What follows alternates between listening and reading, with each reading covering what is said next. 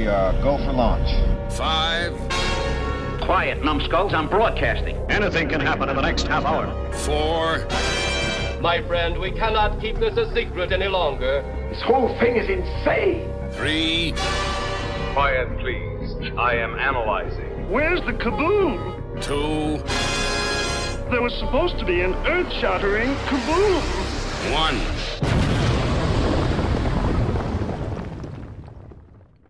You see, it all starts with a baby, we'll say, at the age of 6 months. And the mother says, boo, and scares the hell out of the baby, gives it the hiccups.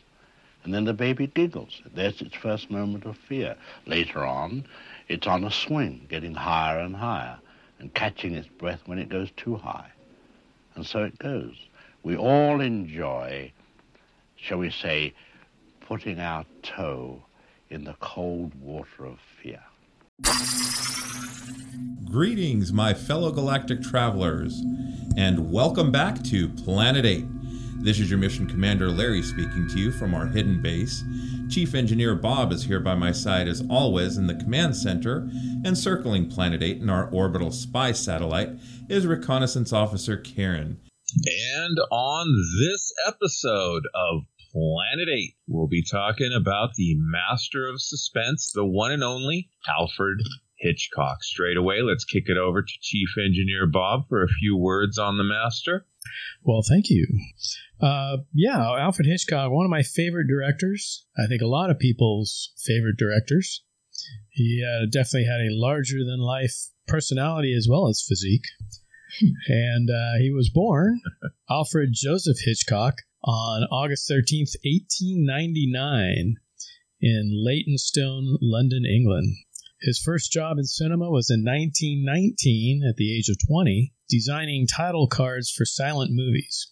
He made his directorial debut on a film called The Pleasure Garden in 1925, and his first successful film came in 1927 with The Lodger, a story of the London fog, which helped to shape the thrillers of today. After a few more films, David O. Selznick, a big producer, studio owner in Hollywood, persuaded him to come over from England to Hollywood in 1939.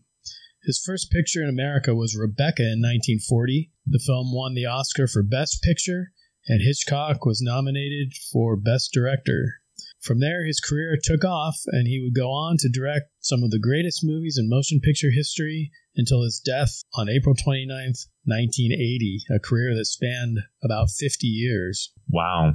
And in addition to film, and we're not going to get too far into television, but he did host and direct and write episodes of Alfred Hitchcock Presents, 267 episodes. It ran for 10 years from 1955 to 1965. And in fact, from 1962 to 65, they went from a half hour to an hour, and it was then called the Alfred Hitchcock Hour. And he would come on in the beginning and introduce the episodes, take a few swipes at the sponsors and the commercials, and just basically became, at the time, as big a television personality as like Rod Serling or anyone to follow. Yeah, I know we're not going to talk about the TV show today, but I did watch a couple of episodes because, believe it or not, I'd never seen any before. I know he was a producer on the show. I don't know if he wrote or how involved he was with the episodes, but I didn't watch 10 years worth of episodes, but the 2 or 3 that I picked out just didn't match that Twilight Zone, although he lasted longer than both Outer Limits and Twilight Zone, so kudos to Mr. Hitchcock. What can you say? Well, again, his stuff was more thriller than sci-fi or horror or monster. Yeah. Well, he was definitely a personality. You see the Spielbergs and George Lucas now, and they don't really have like a huge personality per se in the media. I mean, Alfred Hitchcock, he had the TV show. He did cameos in almost all his films. I mean, that was the thing. You watch an Alfred Hitchcock movie and wait for his cameo to show up. Well, see, he also would stand up in front of the camera for his trailers and talk about the movies, much like William Castle did as well. Yeah, that's a good point. Well, he was really that first director that people recognized, right? I mean, we talk about like Spielberg and Lucas and all these guys now, but before Hitchcock, I don't think the general public really took any notice of directors and producers and people who made movies per se. They knew actors and actresses, but I don't think they really recognized directors. But like you're saying, Hitchcock had this big personality. He had his cameos in the films, and he just had such a style to his movies, even though he tried different things in all the films. Because like you can watch different films of his and there will be different techniques he employs. There will be a different feel to things. The only thing I think that really seems to be consistent is like the suspense element, but he didn't shy away from embracing new things in his movie making. But he, you knew you kind of knew what you were going to get if you went to a Hitchcock movie. True. Yeah, and I was reading, I'll talk about one technique in one of the first movies I watched, but I was also reading about Vertigo, and just the effect in Vertigo, which was very simple but very effective, was when Jimmy Stewart would like look down a staircase or look off a building, and you'd get that weird vertigo shot. And all it was they were physically pulling the camera back while zooming in at the same time. So you had like the camera going in one direction, the zoom going in the other direction, and that created that sort of dizzying effect of, what you would feel if you're, up at a large height looking down, and worked really well, even though, like I say, it was a very simple technique. Oh, absolutely. And you have to give... Oh, go ahead, Walker. Oh, I was just going to say, and you see people use that in films and TV shows and things all the time now. Even to this day, I was going to say, this guy, he was making films before any form of CGI. I was watching it was a news program, and even something like what was the Rocky movie? It was Apollo's Creed. Even that movie has like effects and CGI shots to tighten up a person's face or to remove a shadow or to do whatever. The industry has become so reliant on computers to edit and do effects and stuff. And here's Alfred Hitchcock, like Bob said, with Vertigo. One of the first movies I saw of his was The Rope or Rope. Oh, yeah, Rope. Yeah. And he would just like zoom in before he cut the shot, and then he'd like kind of pull out when he reloaded the film in the camera, just so it could be this continuous, piece of film that you're watching the action take place, and almost it made you feel like it was in real time. Well, yeah, Rope, that was, like I said, that was one of the ones I was going to talk about, and we watched that, and yeah, it looks like it is a single camera, but it looks like just one continuous shot from beginning to end. And what he had done, you could get, they said about, I think it was 10 minutes on a roll of film back then. And he had this one process where he could double up and get about 20 minutes. So he had to basically do like 4 film canister changes during the film. And he had a technique to blend them together so you couldn't tell where the cuts were. Now, when watching it, towards the end, I did notice one like jump cut, but the rest of it is practically seamless. And it takes place in like one apartment. It's basically this couple that these two guys that I think it's kind of implied during the film that they're gay, but I mean, back then you couldn't come out and say it. But the one basically commits murder. They hang a guy and they or strangle a guy, and they put him in a chest in the apartment. And then this guy, thinking that they've gotten away with the perfect murder, decides to have a party and have everybody over while this guy is in the chest. And it's actually Jimmy Stewart who figures out what's going on and gets suspicious. But again, you have people coming in and going out and different people talking and going back and forth, and it's all just one camera going between, zooming in, zooming out. Just amazing as far as directing. Yeah, and like the chest is in the middle of the room, and there's all these like almost moments, and that's part of the suspense of the film. Oh, yeah, definitely. And, he basically, I think in an interview, he just said he did it just to see if he could.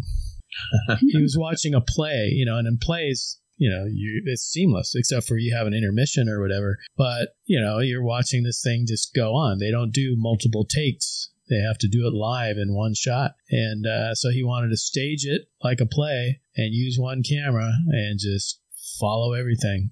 And it's an amazing film if you get a chance to see it.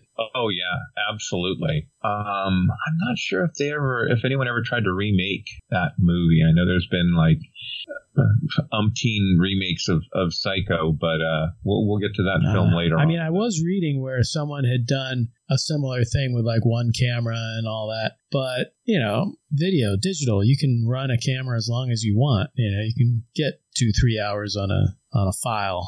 So it's not as difficult as having to deal with film changes and all that. True.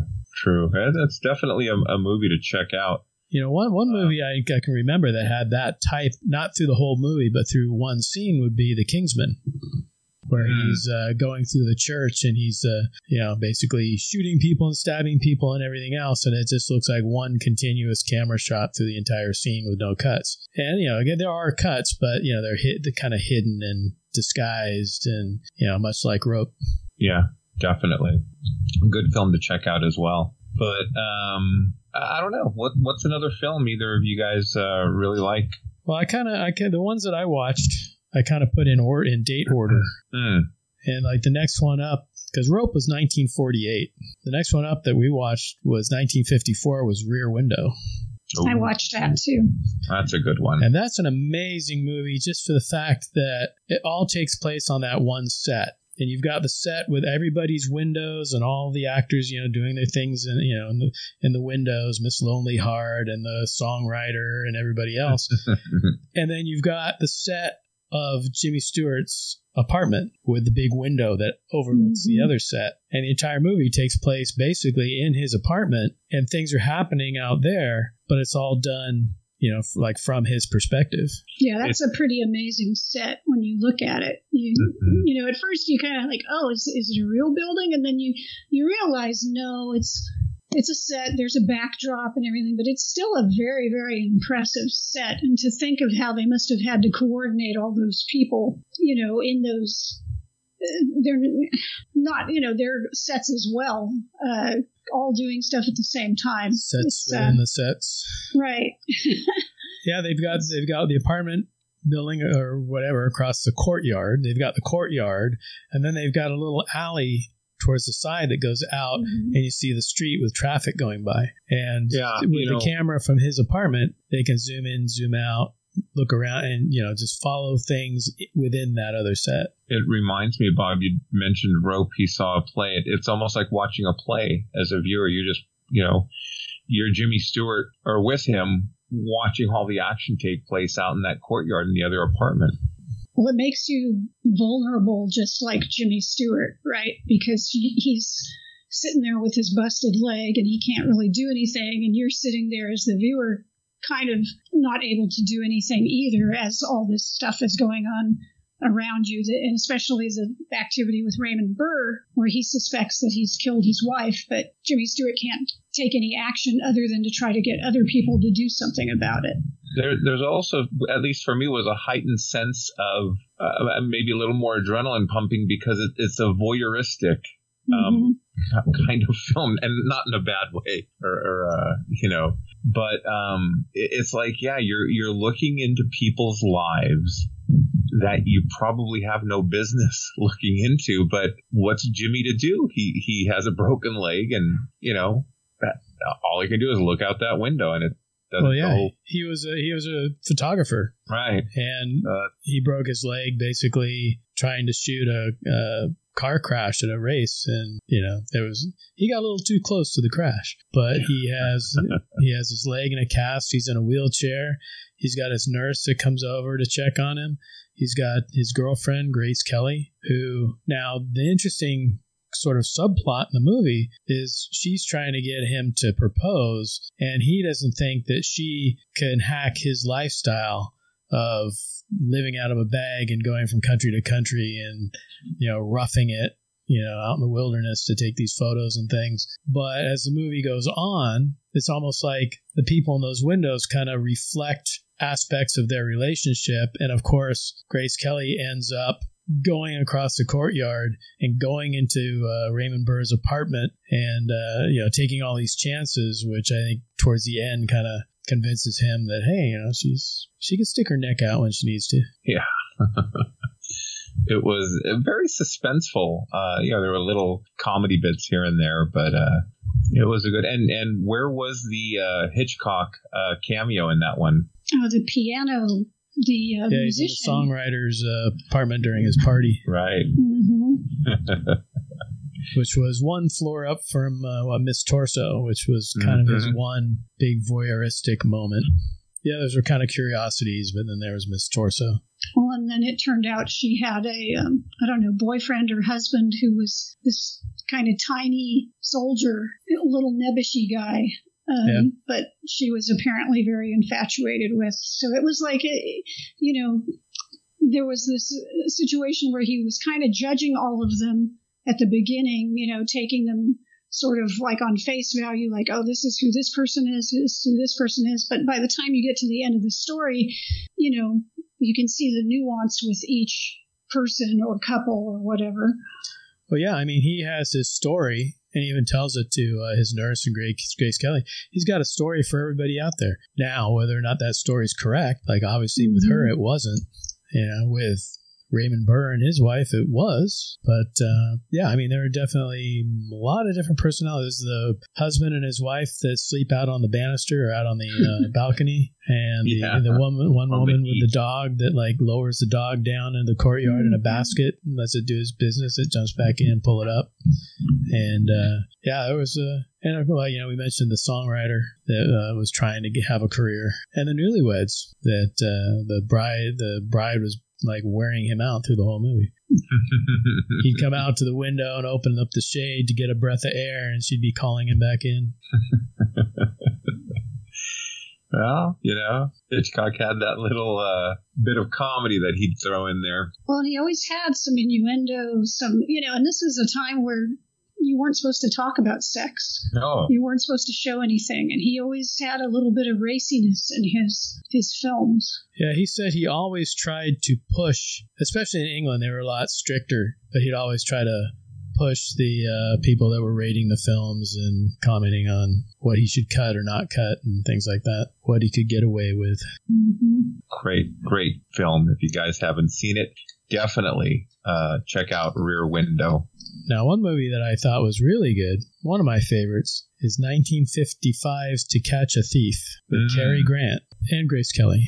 But it's just an amazing film because you can almost see it as a precursor to the Bond films. Because he was kind of a thief on the Riviera and he was retired. But there was somebody in the Riviera stealing jewels basically in his old style. So of course everyone thinks that he is the person who's stealing all these jewels and coming out of retirement. And just some great scenes, a lot of really great chemistry, and like I say, it's definitely, as you watch this movie, you're like, man, Cary Grant could have been Bond.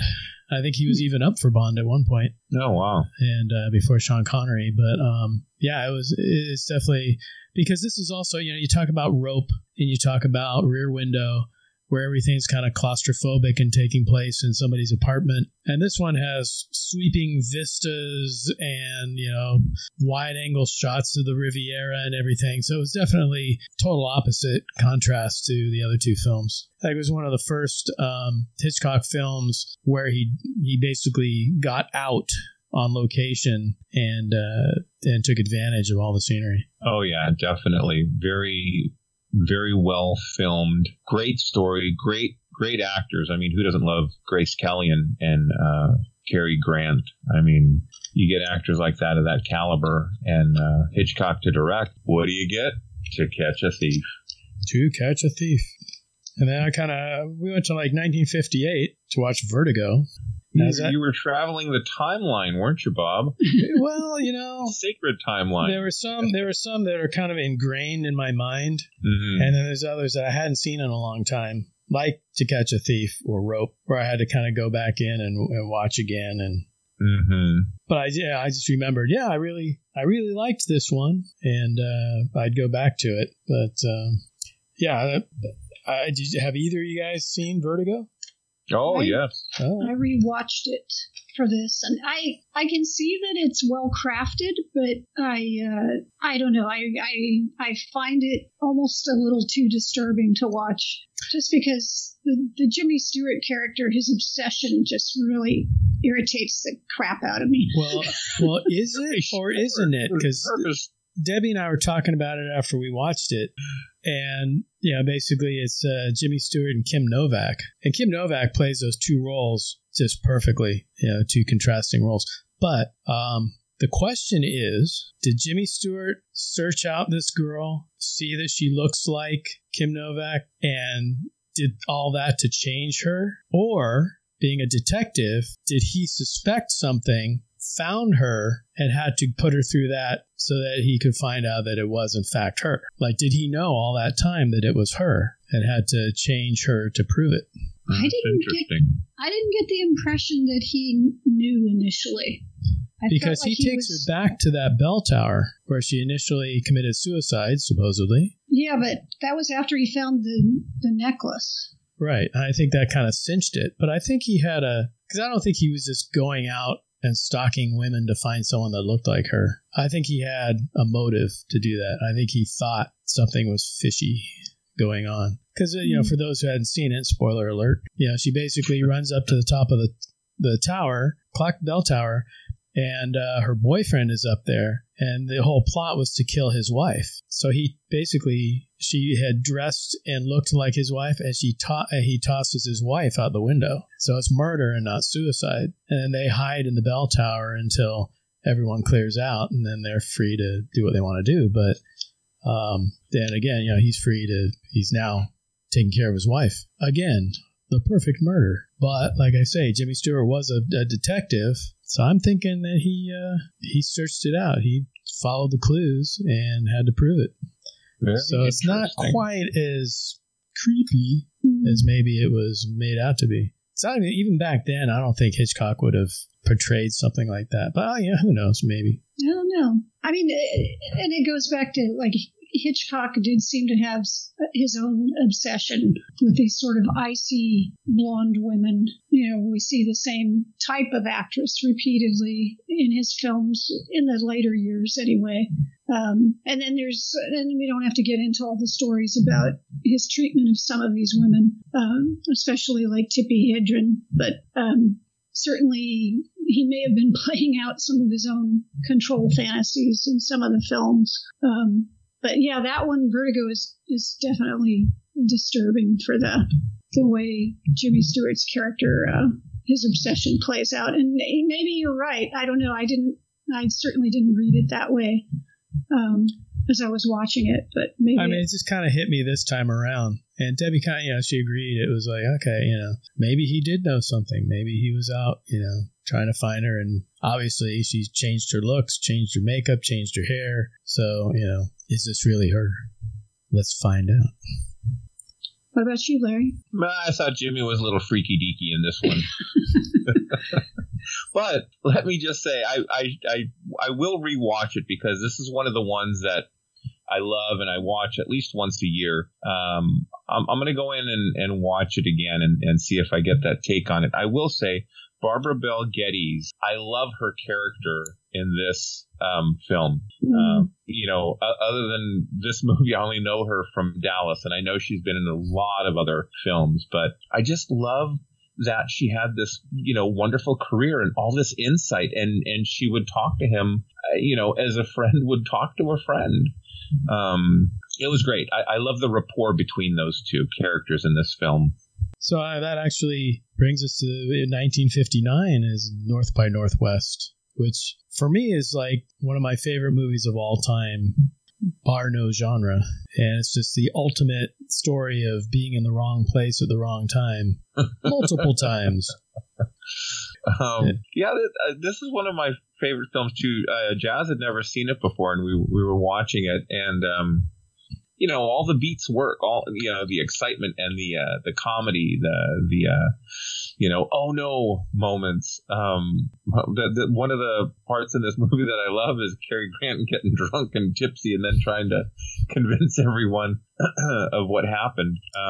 Well, the amazing thing, the storyline for it is basically there's this fake spy that this organization, they basically book him into hotels and they do things to make it look like there's a real person there, but it's not a real person at all. And it's just to throw the villains off the track of Eva Marie Saint, who is one of the spies that had infiltrated their organization. And Cary Grant gets mistaken. They think he's the spy. And the more he goes in to try to prove that he isn't or find out what's going on, the more he ropes himself into their suspicions. Like he'll go into the apartment or go into the hotel room where the spy supposedly is, and he's looking around and the phone rings and he picks it up and it's one of the villains. Well, if you're not this person, why are you in that hotel? Oh, well, yeah. So, as the movie goes on, then they kind of have to recruit him, and they staged his death scene where he confronts Eva Marie Saint and she shoots him. But it's just all the actors in there, just amazing. James Mason, even Martin Landau, pre-Mission Impossible, pre-Space 1999, plays one of the henchmen. And for me, I just think it's an amazing movie. Yeah, it is. I love the Mount Rushmore set. Also, I mean, I think that was like really well made, and just the filming of it all with the real Mount Rushmore. Well, yeah, that was supposedly Hitchcock saw Mount Rushmore, and he had an idea of what if somebody were to crawl up Lincoln's nose. And he kind of, he got a writer and he just kind of pitched that idea and the writer kind of ran with it. But that's why it kind of all ends up there on Mount Rushmore. Yeah, it was really interesting to see Martin Landau as a heavy. I'd seen him in Mission Impossible before I saw him in this movie. And so it was really interesting. And you give the person credit because before there's any kind of typecasting, here they were playing these different roles in films, kind of like, oh my God, Dr. McCoy in Star Trek was DeForest Kelley. Yeah, he was in all the Westerns before that, right? But yeah, you're right, Bob. He played heavies in these Westerns and stuff, and you watch those, and then as Dr. McCoy, it's a big difference. But no, the ending to this was great. Like I said, Jazz and I saw this, and she just thoroughly enjoyed it. So it you give credit, something made back in the 50s still plays out well today, Yeah, it's an amazing film. I'd say anyone who hasn't seen it, watch it. Oh, yeah, definitely. It takes place during the Cold War. I mean, all that spy and espionage stuff going on and, the government tapping you on the shoulder to be a spy and do what's best for the country. That's right. All right. So, 1 year after that was Psycho. Back on the sacred timeline. That's right. Then we come to... we're not doing every single movie, but I'm just throwing out the ones I kind of watched. Psycho, which I didn't watch, but it's kind of ingrained in my brain after years. Is it the acting, the directing, or the music that... Well... Bernard Herrmann, actually, he also did music for North by Northwest and To Catch a Thief and some of these other films. And, of course, he did music for the Harryhausen movies. And, I love Bernard Herrmann. And just his music is perfect for these types of suspense stories. And, look at what he came up for with Psycho. I mean, that's classic film music that, just about everybody recognizes. I never could really put my finger on what it was that was so iconic. And I was reading an article and, to create the suspense, there's no percussion. Oh, really? Wow. Yeah. And, I don't know if it's an innate human quality that, we hear the beat of a drum or a heartbeat or something. It just, without that, it added to the suspense.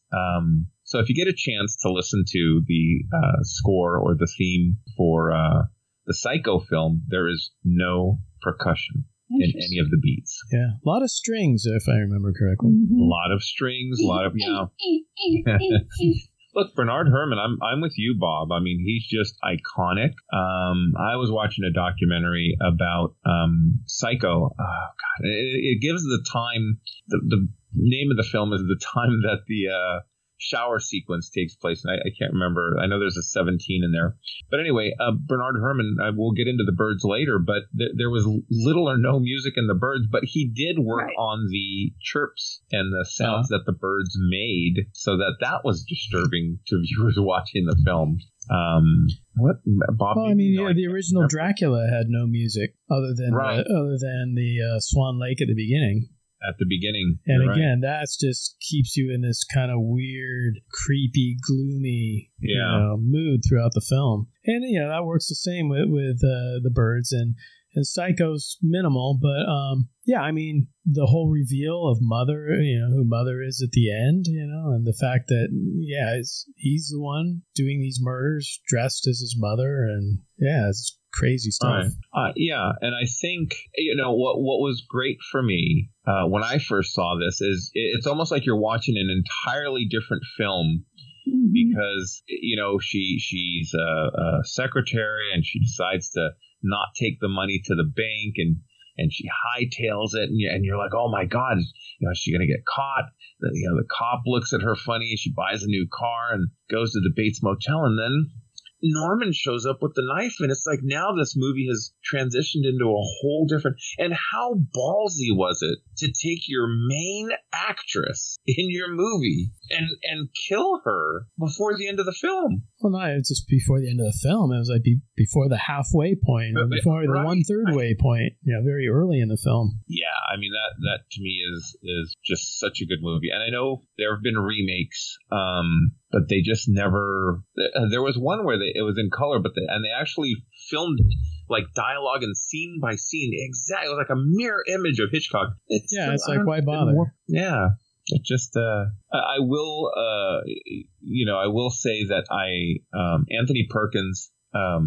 Unfortunately got typecast. Didn't do a lot after this, but Psycho 2 is a great sequel to Psycho. I don't know if either of you two saw that film. I have not seen that in decades. Yeah, same here. It was a good surprise ending at the end of that. I haven't seen it for a bit, but after Psycho 3 and Psycho 4, and Norman's calling into like the hotline and for a radio station. Kind of like, I did not see anything after 2. No, but I can't say enough good things about Psycho. The way that it ended is just iconic. That shower scene is iconic. And we all know that it wasn't real blood in the shower, right? It was chocolate syrup. Chocolate syrup, yeah. Syrup. And you never see her naked. No, you don't. And you never see the knife going into her because of all these quick cuts and the way it was shot. True. And people were all thinking about, the naked woman in the shower and all the violence of, the knife and all this, but none of it was really actually shown. Well, and I mean, just the way that he filmed it, to be sure, it is a very violent scene in the movie, but it's just sticks with you. I mean, that music, the way that it ends, just her eye, in that shot. And they were interviewing the actress, and it's like, no, I had to really hold my eye open because, again, there was no CGI back then.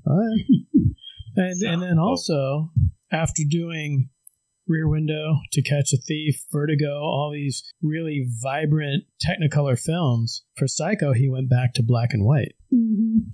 That's true. Which I thought was an interesting choice. And he had a much lower budget. He was actually using, what I had heard was that he used some of the TV production crew.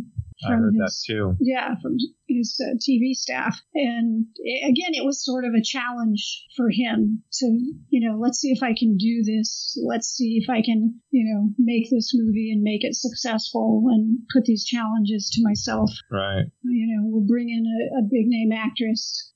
Janet Leigh, will bring her in, and no one will expect that she will die early in the film, and then they won't, they'll be completely unmoored. They won't know what to do, and that will be how he will, grab and control the audience. And it worked brilliantly. So, interestingly enough, too, the character Norman Bates was based on the Ed Gaines real life psycho murderer, killer, if you will, who would skin his victims, starting with his mother, and would make lampshades and use the skin for. He would dress up in them, I believe. He would dress up in them too, but he had like skulls and things. They'd used him as well for a basis of the Chainsaw Massacre, right? Mm-hmm. And some other films, but yeah, Hitchcock didn't go quite that far in Psycho. No, I don't think he could push the envelope that far. Thankfully, he did not. Well, you already got incest going on, in, a naked shower scene. So, I will say this too. I never got into the TV show that I think it was on TBS of the Young Norman. But apparently it was good. It lasted 2 or 3 years. I heard it was good, but I never saw an episode of it. I never got into it either. But in any case, any other thoughts or comments on Psycho? I'm sure we could go on and on actually because Norman. Come and give your mother a kiss. Less tongue, boy. Less. Oh, I shouldn't have said that. Sorry, that's for After Dark. Well, I guess moving on.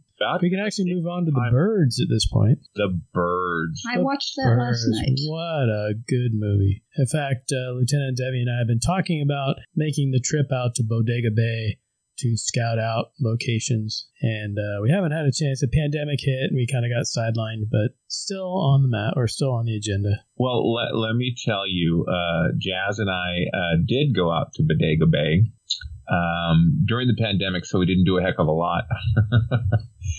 But we did find the church, and you have to give whoever the scouting person was for the Birds credit, because there's not a whole heck of a lot out in Bodega Bay to look at or do other than a lighthouse, the beach, the I think it's a church that they used for the school.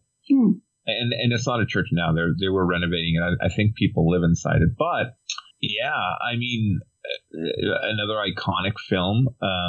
Well, there's also the diner and the gas station, and I've seen like behind the scenes where you have that aerial shot of the diner and the gas station. Yeah, and you see the seagull come into frame. Yeah. And that was basically a shot of the existing diner and gas station, but everything around it was a matte painting. Huh. And these are like seamlessly, done. It's just amazing. You can't even tell because they have that shot, and then they have the other shot where they have the aerial shot of the gas station burning. Mm-hmm. And I think both of those incorporate the matte paintings. I had read that, and true enough, when you go there, I mean, the gas station is now long gone, unfortunately. But even the Birds, I think Walt Disney Animation helped do the Birds scenes, some of the Birds scenes in the film. I mean, yeah. Well, I think they were originally trying to do mechanical birds and things, and just couldn't quite get it right. And they ended up getting this guy with trained birds, and then they had animated birds and. Mm-hmm. And what have you in there. No CG birds, though. No I think they had some rotoscoping, is what I had heard. Oh, really? Could be. Back to the rotoscoping. It could be. But, an amazing... I think it's a great film. And I think the two most amazing things about it is, one, at the end, they walk out, they get in the car, and they drive off. But you don't, like films back in that day, you don't have all right, here comes the army, we're going to take these birds out, or, there's no resolution to it. Mm-hmm. The birds are still out there. Now, is it all contained on this island in Bodega Bay? I guess it's supposed to be somewhere across from San Francisco, but is it all contained on that island, or is it happening all over the world? And then what caused it? There's no explanation of why these birds are doing what they're doing. Right. It has a very apocalyptic feel to it. And the fact that there's no soundtrack, that was the thing that was getting to me last night. There was no soundtrack. And I think it amps up the tension, too, because you have nothing there to kind of cue you things are okay now, or, things are getting more tense or whatever. It just feels kind of tense the whole time. It reminds me a little of Night of the Living Dead, where it has an almost documentary feel in it. There's no music. How am I supposed to feel? Right. Well, so much of our reactions to film really come from soundtracks. I mean, we've kind of talked before about, how much of the success of something like the first Star Wars is due to that John Williams soundtrack, propelling the action. And, you watch a movie like this and there's no soundtrack, and it has a very unrelenting feel to it. Speaking about John Williams, we watched Family Plot last night, but unfortunately I kept dozing off. It was a long week, so I can't talk much about Family Plot. But John Williams did the music for that film. Yeah, Bernard Herrmann and Hitchcock had a falling out. I can't remember what film it was, and the studio really pushed for Hitch to use it like a jazz sound, and he was like, okay, well, we'll do it temporarily, and Bernard Herrmann was working on the music, and Hitch is like, actually, I like what the studio put together. And anyway, then there went Bernard Herrmann for Hitchcock films after that. Family Plot was his last movie, and John Williams did the score, and it was in 1976, so it was like right in between Jaws and Star Wars. Well, and it's interesting because if you think about, Karen made a good point. Think about the Star Wars trailer that first came out, and it had like no John Williams score. I think it was like Orson Welles narrating or something like that, and like, some classic music. Or think of like a film like Jaws with no Jaws theme. Here was this ballsy move to put out a film with no music. Like I said, Dracula, I don't know if they did it intentionally or they just didn't think, Well, it was right after the silent era. Yeah, it was like one of the first sound films, so they didn't, I don't think they even considered a soundtrack in there. And even like Frankenstein, it has some music, but very minimal. And it works, but, I don't know if... Well, in any case, I think this is a wonderful film with no music in it. Those chirps are very iconic. I mean, it's kind of like if you think, well, The Predator, that made a very iconic sound that, identified the villain of the film. Not to say that the birds were necessarily the villain of the piece, but, most certainly they were a menace. Did either of you see the sequel to The Birds that was put out like in the 90s? No. What? There was a sequel? There was a sequel, and the director was so, ashamed, I guess, he used the Alan Smithy title for his name. I thought the sequel to The Birds was Cats. It was... Out for Revenge. It was Birds 2, Land's End. And I heard of it, but I never saw it. Made for television back in the 90s. Rick Rosenthal was the director's name. Oh, you outed him. Yeah, I outed him. Tippy had a supporting role, but it wasn't the original character from the first film. I've only seen pieces of it. It wasn't a long week for me, Bob, but it was just a weak film, and I zoned out. Well, we did watch Frenzy, which was all about the necktie murderer. Man, that was on my list. I didn't get to Frenzy. I didn't get to Marnie. I didn't get to Family Plot either. Yeah, no, I wanted to watch Marnie, and then we ended up, we got kind of sidetracked. But we ended up going to the San Jose Giants game Friday night. I think that kind of took us out of Hitchcock. They were playing the Modesto Nuts, of all people. Nuts. The Modesto Nuts. The Nuts. Okay. Think of it as you will. Well, I will say, again, The Birds, the way that it ended to me was one of those perfect endings because was it over? Was it just beginning? Were the birds letting them get in the car, to chase them another day? It's a great film to end just like that. Yeah, did the birds let him get in the car because they knew they had set a trap down the road that we hadn't seen? You don't know.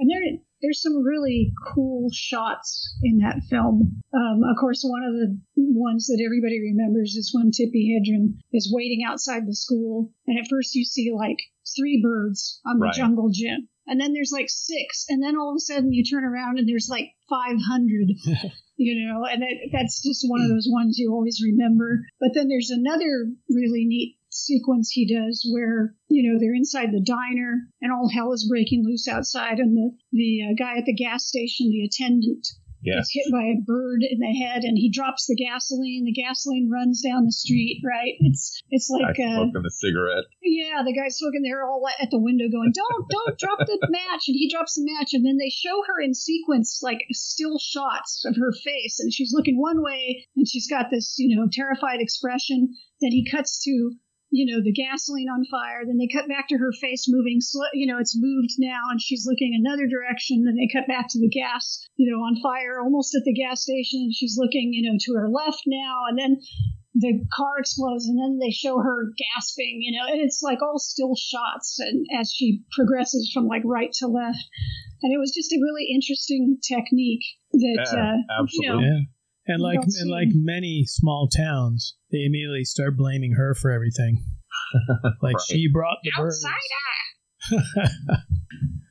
And just it's another big outdoor film, but you get the claustrophobic feel because at one point she's stuck in that phone booth, and the birds are coming and running into the phone, ramming the phone booth and breaking the glass and everything, and she's trying to get, I think at that point she was trying to get over to the diner, but you get that definite fear and sense of danger and claustrophobia of, a lot of our listeners may not know what a phone booth is, but they're very small and very claustrophobic. Yeah.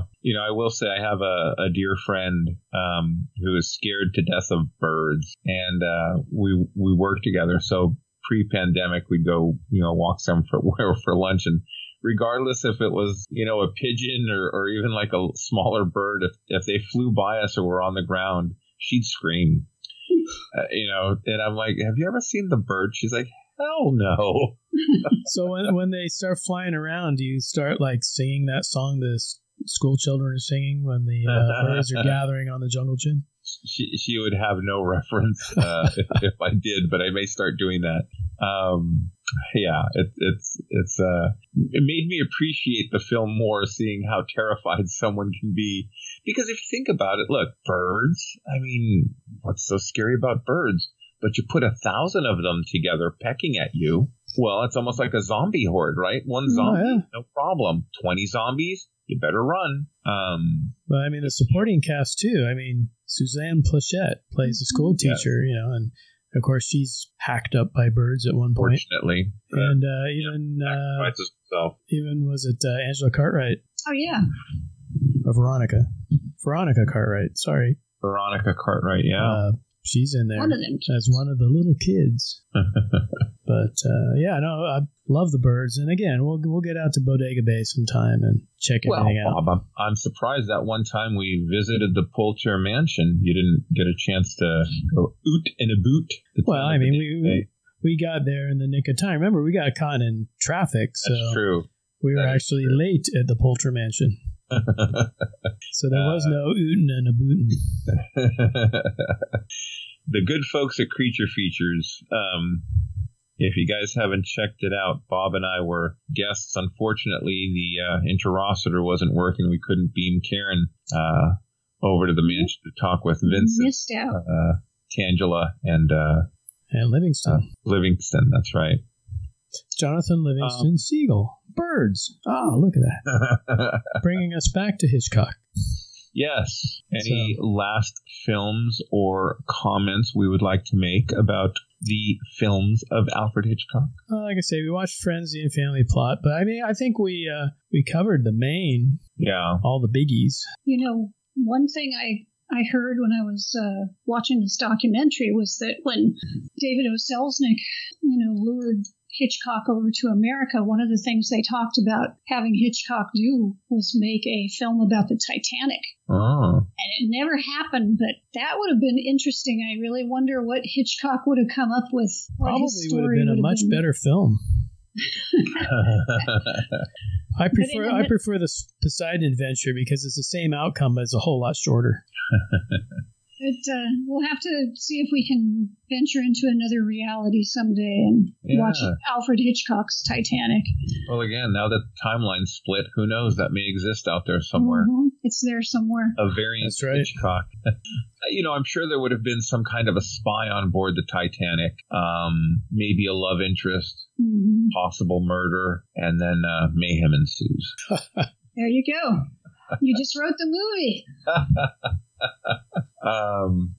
He was a very iconic and director. He had a distinct style. You can say that about like Spielberg comes to mind.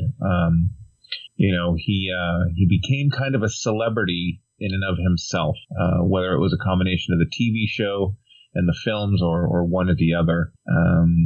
If you guys get a chance, check out some of those movies. I know there were a number of films I wanted to watch that we didn't get to, and we're going to find time and watch them over the next couple of weeks. So. I wanted to watch Strangers on a Train, but I didn't have that in the collection. I didn't end up watching it.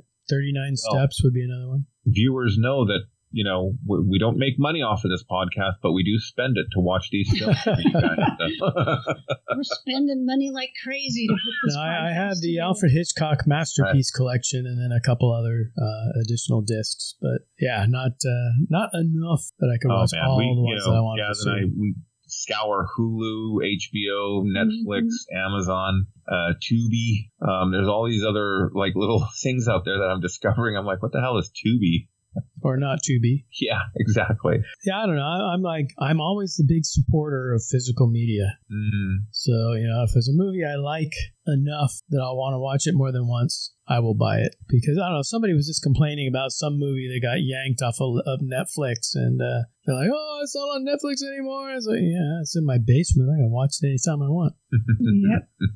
I still keep a lot of my Blu-rays and stuff, and especially if somebody like Shout Factory is going to put out a really nice version of some film I like, I'll dish out the bucks like I just did with King Kong. I think you guys did that too with the 76 Kong. Yep, sure did. I appreciate it when these guys will clean up a movie or put some extra stuff on it. Then like they had the TV version of King Kong, so it was like, hey, this is nice. I'll dish out some money for that.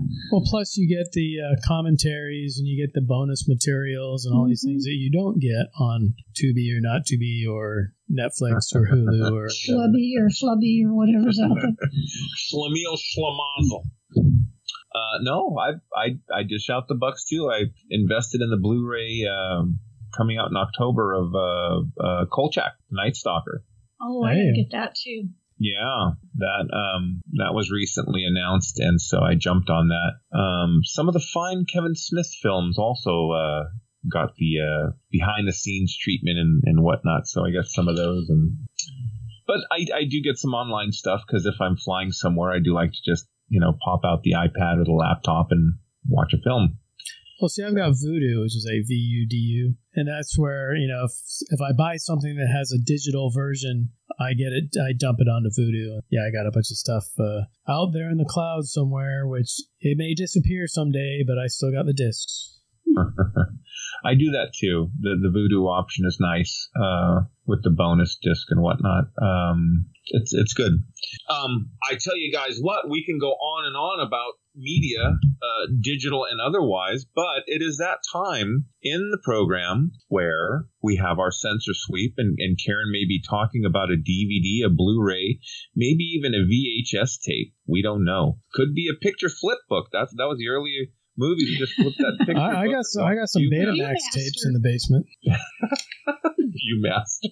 There's all kinds of surprises in Bob's basement, kids. So a couple of those old Super 8 movies that used to condensed versions of the films. Yeah. 6-minute version of Star Wars. Yes. But we digress. To the censor sweep, reconnaissance officer Karen, what do you have to share with us this episode? Well, and speaking of Star Wars, since as some people have said, it's always usually about Star Trek or Star Wars, I have a new book, just came out this month, which is Secrets of the Force, The Complete Uncensored Unauthorized Oral History of Star Wars. Ooh. This is by Edward Gross and Mark A. Altman. Now, these fine gentlemen have produced a number of oral histories of shows we love, like all the Star Trek shows. They did James Bond. They did Battlestar Galactica. I have read the Star Trek one, which is very, very good. And I just started reading this one, Star Wars, which is really great. They interview a lot of different folks, and they go chronologically through the history of Star Wars, starting with the first film and then all the way through the latest stuff. And it's just kind of neat to go back and hear from the people who were involved with, making these films, people who knew George Lucas. I mean, reading stuff about how, George Lucas wrote the first draft of Apocalypse Now. I mean, there's all this stuff in there that is also peripheral to Star Wars, but, you get all the details about how he started, thinking of putting together Star Wars, his connections to Francis Ford Coppola, all this stuff that he had to go through. But it's instead of a narrative form, it's all people, telling their parts of the story, whether they were somebody involved in, production, whether they were a friend, whether they were an actor, what have you. So, and it reads really well, reads really fast, and so a very enjoyable book. So again, you can get this, from the usual places, Amazon, or probably your local bookseller if you have a good deal with them. So anyway. This is still being published? Yes, this just came out. Still in print? Oh, okay. It just came out. It's a big old whopping, probably 2-inch thick hardback book from, let's say, St. Martin's Press. Oh, that's a spicy meatball. It's a big baby. That the baby is a big read. Let me ask you guys this. Do you have any books on digital format? Yes. Yes. But the stuff I really like to read, I get in physical form. I think I had one of those Kindles one time, and I read Tarzan of the Apes on a Kindle. I think that's the only book I actually read on a Kindle, though. Interesting. I too, most of my books are actual paper books. I do have some graphic novels. Every once in a while, Amazon will have a sale on some graphic novels for like $1 or $2. Yeah. I got a couple of books. But yeah, the most, again, if you're traveling for hours on a plane, it's nice to have, movies and reading material at your fingertips. Yeah, I like to have that kind of stuff on my tablet. Yeah. And if it's a book I'm not sure about, I may just get it on my tablet. Yeah. But I can tell you guys, I know Bob's got a lot of books down in that basement as well as movies. Not in the basement. Books are actually in the living room, and 1, 2, 3, 4 bookshelves worth of books back in the Monster Garage. Oh, okay. Excellent. Well, my friends, thank you for tuning in. Thank you for downloading. Thank you for watching on YouTube. Until we meet again. On that note, this will conclude this transmission from Planet 8. We would like to thank all of our intergalactic audience for listening. Be sure to head on over to our website at www.planet8podcast.com, where you can get more information on this episode's topic. For more conversation, find us on Twitter at Planet8Cast. Or on Facebook at facebook.com/Planet8Podcast. We want to thank you guys for tuning in each and every episode. We look forward to your input and opinions. Until next time, this is Planet 8 signing off. End transmission. By George, he's got it. It is the end. Well, that was a bit of a snapper, wasn't it?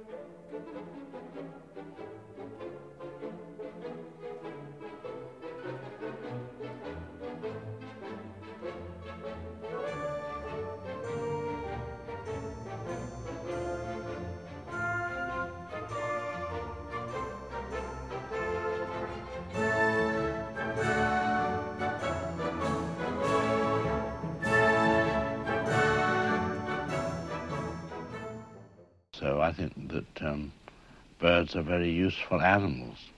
They make awfully good dinners.